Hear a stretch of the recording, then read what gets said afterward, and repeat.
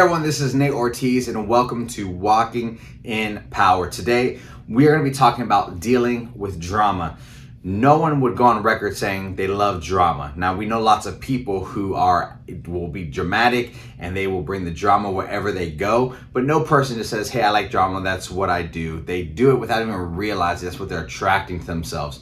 So we want to talk about dealing with drama in a healthy way, not in a way that's just pushing it to the side, but letting people know, how do we do this constructively? How do we do this in a healthy way that we let people know that this isn't the culture that we want. This isn't the culture we want to continue. And so how do we deal with it head on, but in a way that is productive? And so in Matthew 5:9, it talks about that blessed are the peacemakers, for they shall inherit the kingdom of God. Now, if you look at scriptures even deeper, it says, what is the kingdom of God? The kingdom of God says it's righteousness, peace, and joy in the Holy Ghost. That is the kingdom of God. And so when you think about the kingdom of God, there is peace. And so peace is the opposite of what drama is. And so when you deal with drama, you create greater peace within yourself, within your family, or within your organization. And so when we think about, keeping the peace, right? We're not just talking about being just quiet, not, making any waves and not upsetting people. When you are looking to, create peace, there are times where you will offend somebody, right? You will say something that will hurt their feelings or just make them feel embarrassed. But the reality is, when you are dealing with drama, you want to find that person, deal with them one-on-one, right? You're not trying to do it in front of people, but you want to do it in a way that is healthy and beneficial for both parties. And so there was a teaching my friend gave one time. I thought it was just so good. And he talked about this term in counseling and psychology. It's called the Cartman's Triangle. And so the Cartman's Drama Triangle to be exact, but you could Google it, look it up. But the unique thing about it is that there's three main pieces when it comes to drama. And I think sometimes the person says that, I don't like drama, I try to stay far away from it, but they find themselves in the middle of it, whether you're leading a team or it's just in your family. These are some helpful ways to kind of go about it in dealing with it. So in Cartman's Drama Triangle, he says there's three people that are typically identified. There's the bully, there's the rescuer, and then there's the victim. So, right, we know the person who always, brings the drama themselves. They're always the victim. Everything's happening to me, nothing's happening for me, right? And this is a terrible card that I've been dealt, and I have to play the cards, and so this is just terrible. And so that type of person says, hey, I'm the victim, and nothing is going my way. They will then look for someone to rescue them, someone to say, hey, this is what's going on in my life, and isn't this terrible? They want someone to commiserate with them. And when they find that person, that rescuer, right, the victim and then the rescuer, they'll then look for someone, that bully, right, that person that is doing these things to the victim. And they'll say, that's the bully, that's why what's going on, it's this person or it's that. And this victim looks for the rescuer to rescue them, right? But here's the thing. If the rescuer says, hey, I'm not doing that, that's something you need to do for yourself, the victim can then easily turn and make who they want to rescue them the bully. And say, you know what? This person is the bully, you're the bully. And maybe find even someone else to rescue them. And that's how the drama just continues in organizations, in places. And so no one wants that. But here's the part where I think it's helpful and doing it productively with someone and when they're dealing with the drama.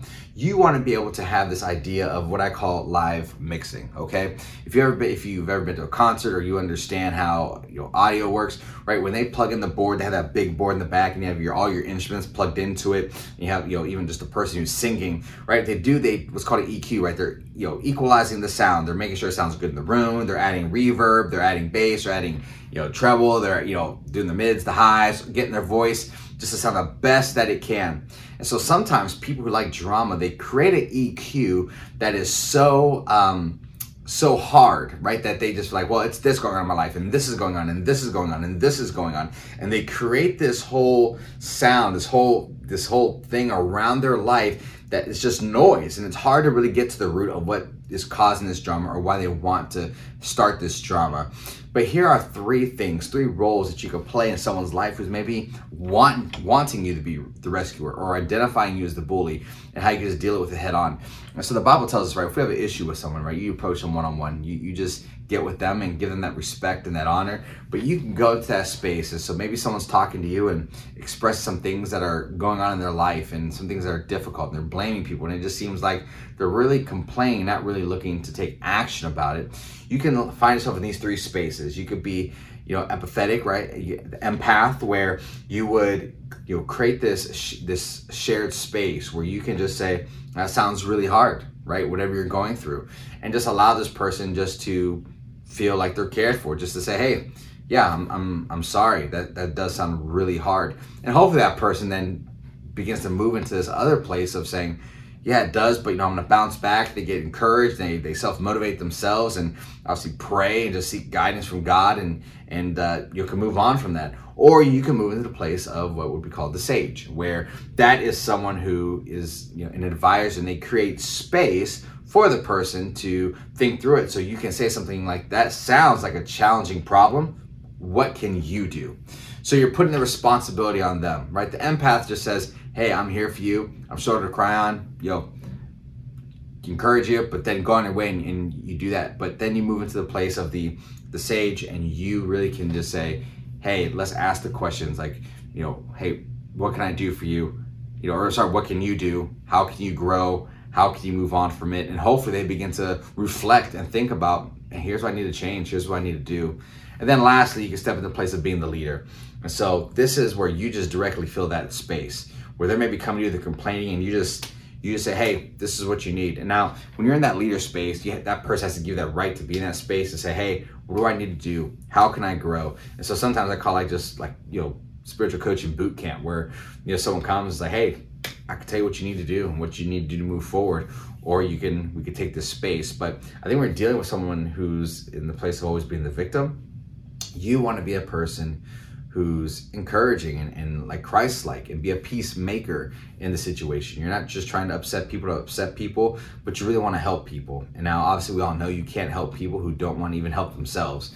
But when you're in that place of sitting down with someone, right, you can ask them like, hey, do you just want someone to listen? And they might say no. And then maybe step to that place of being in the place of being the sage, where you say, well, what can you do about the situation? And just ask them those questions that kind of get them reflecting and thinking. And then you can be the leader and just give them that direct information, or give them that direct tough love, or just give them that direct encouragement and let them know it's going to be all right, and then get through it. But I think most importantly, you always want to end with prayer and continue to pray. Sometimes we pray in moments because we just feel like we should, but I think there's also something about the discipline of praying for something over and over again, and praying for that person, or praying for the situation. So next time you see them, right, you can tell them, hey, I was praying for you. I hope things are going better. I hope that situation in your life is settling down, or I hope there's been an answer to some of the prayers we've been praying. But you want to be a person that is encouraging. You want to be a person that is, helping the person who loves the drama. But once again, when the person doesn't want the help, that's something that they have to come to terms and to grips with. But we want to be peacemakers whenever we can. We want to live peaceably, as the Bible says, with all people when at all possible. And so that is our heart. That's what we want to be. So when you deal with drama, make sure you go with the right mindset, the right heart.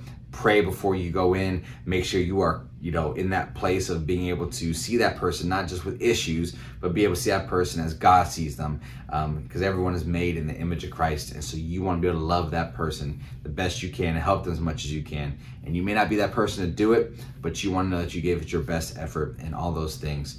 So whenever you deal with drama, remember some of those things we talked about today. Just take a moment to even reflect and think, hey, maybe there's someone I really need to have a tough conversation with, or talk about the drama they've been stirring up. But how do I do it in a healthy way that's productive and life-giving at the same time?